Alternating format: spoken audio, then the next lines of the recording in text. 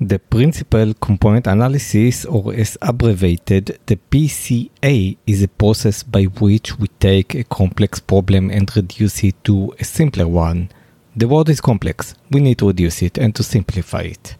And this is what we are going to do in this session, reduce and simplify the world. So let's look at the world. We have many dimensions. For example, each person is living in a specific city. He has a specific profession. He has glasses or not. So up to now, we have 3 dimensions. The city that person lives in, his profession, and whether he has glasses or not. And then let's say that we try to cluster people by their income and try to predict whether there is a connection in between the city that people live in, their profession, whether they have classes or not, to their income.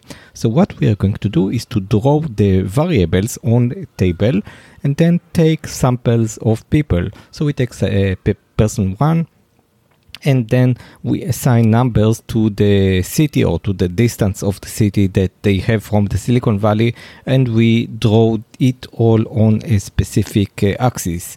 And then we take the profession, which is another variable, and then we draw on another axis, and then we take another variable, whether they have glasses or not, and draw on another axis. So without getting into details here, because it's a podcast, you see we have 3 dimensions: the city, the people living, the profession, and whether they have glasses or not. And what do you think? Which 2 variables are going to have much more effect on the income of people? The city, the profession, or the glasses? So obviously, it's probably the city and the profession. So the PCA is supposed to identify this. It's supposed to tell you at the end of the process, you just like run the process like a duck. Step 1, step 2, step 3. It's very dry process. You just go through the process, and then at the end, you would plot some diagram and you would say, okay, city and profession are the most basic ones. These are the 2 most important. And imagine that we didn't have just 3 variables, but we had 300 variables, 1,000 variables, 1 million variables, and would extract 2 or 3 most important variables that affect the income. This is the PCA, the process, the principal component analysis that allows us to get from the components into the principle of what the basic is. So basically, we take a look at the dimensions, and we are creating what is called a line or an axis for each such dimension. So if you had 2 dimensions, then you create 2.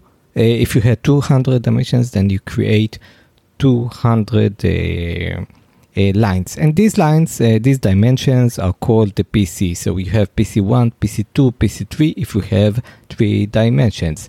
And then we look at the points that we draw on the dimension. So if you see all the points are on a specific axis from its beginning to the end, and this means that this axis is very important to our problem. So we move on with processes such as creating eigenvectors and other curses. And with this, we basically try to identify what is the component that has the most effect on our prediction and on our value. So by the end of this process, we have the variance of each PC. So we have the variance of PC1, the variance of PC2, the variance of PC3, and we sort them from the largest to the smallest. So if you would see that the variance of all these axes, the city that they live in, whether they have glasses or not, whether they lack MacBook or not, if you see that all these variances have like the same height on the graph that you have finished, that this means that all these variables are contributing the same to the income of this person. But if you see a degradation that the first variable has a very high variance versus the second one versus the third one, then you can take the first 2 ones and then draw a plot only based on these 2 items.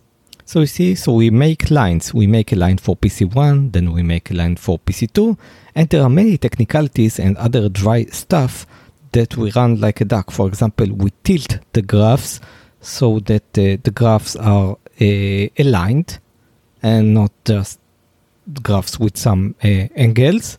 And then after we get to the 2 dimensions, we look at the graph that we have. We have there all the observations, and then we could see clusters. We would see clusters if the variance is very high, so you could see how it affects the things. Basically, by the end, when we get the eigenvectors, we get like something like 0.4 PC1, 0.3 PC2, 0.1 PC3. So you see that PC1 and PC2 had 0.4 plus 0.3, which is 0.7 out of 1. So they are very important. So we can take these two. And to get to more details, the process is this. In step 1, you take the data and take the data for all the variables and create a line. You create a line for PC1. What is the line? If you have many dots, for example, if you print the distance from the city as opposed to the income in the line for PC1, then you try to find the line that is best fitting. And there is a process for this. So there is a process to find the line that best fits all the dots. So if you have dots that are going from the left to the right, you would find that this process will get you to such a line. Then you do the same thing for PC2. You find the best fitting line. You start tilting them so that the lines are not just, because it doesn't really matter but it's technical. So then you draw the same thing for PC3, and then you try to find which ones are having the most variance in comparison to the rest. You do this with the eigenvector. As we said, the eigenvector is the composition of the unit vectors that we get from the lines, and we get a prefix for each PC, and the 2 highest prefixes are for us the 2 principal components. Okay, so these are the 2 principal components that we are going to get. So this was a very brief introduction into what is PCA, principal component analysis. In this process, we take variables such as the distance from the city, variable 1, whether the person has eyeglasses or not, and what is the car type of this person. We compare them to the income, 3K, 4K, 5K. We draw lines for each such variable. We do some manipulation on this. We try to find the best fitting line. We get into multiple dimensions. We get to the eigenvectors, and from the eigenvectors, we get the prefixes. And the 2, let's say if we are interested in reducing it to 2 dimensions, we take the 2 lines, the 2 pieces, the 2 principal components that has the most variance. So I think this was very interesting, and see you next time.